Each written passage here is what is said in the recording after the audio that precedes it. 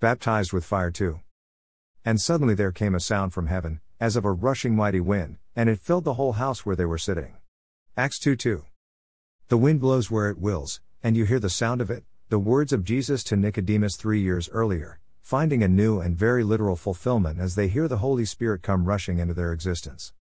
So the Holy Spirit comes rushing in from heaven with the sound of a mighty wind, taking on a visible appearance like tongues of fire above the heads of each, reminiscent of the burning bush or the Shekinah glory that led the children of Israel at night in the wilderness, and it settles on each of them and fills them with the Holy Spirit, and they suddenly have power.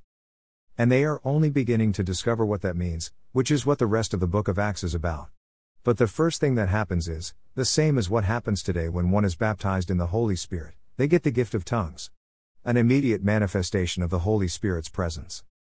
And they were all filled with the Holy Spirit and began to speak with other tongues, as the Spirit gave them utterance. And there were dwelling in Jerusalem Jews, devout men, from every nation under heaven. And when this sound occurred, the multitude came together, and were confused, because everyone heard them speak in his own language. Then they were all amazed and marveled. Acts 2:4-7. The scriptures going forward will have a lot to say about all of this, including the gift of tongues. It is the ability to speak words in a language that the speaker does not understand, yet it is a known language to someone, either men or angels. It is used to pray for oneself and for others without hindrance from one's own thoughts. It is a way to offer praise and worship. It can be a prelude to prophetic words and messages, or simply a way to calm the mind and soul of the one speaking. I use my prayer language often when I feel stressed, when I'm about to lose my temper, or when I feel threatened. It puts my spirit back in control and keeps my emotions in check, and reminds me of who it is that is always with me, the Holy Spirit of God. On this day, on Pentecost, tongues is a way for the Holy Spirit to say, "Hey, I'm here, I'm real and I can prove it." It is also a way to get the attention of the crowds who are in Jerusalem from all over the Roman Empire, many of them speaking different languages and recognizing the words that many of the disciples are speaking as they are extolling Almighty God in their new way of doing so. They apparently heard the sound of the wind and now hear the commotion caused by these people, whom are known to be from the backwater region of Galilee, speaking loudly and plainly in their own foreign tongues. And it draws quite a crowd. The quiet and small group of Jesus followers who have been mostly staying behind closed doors are now apparently out in the street drawing all kinds of attention to themselves.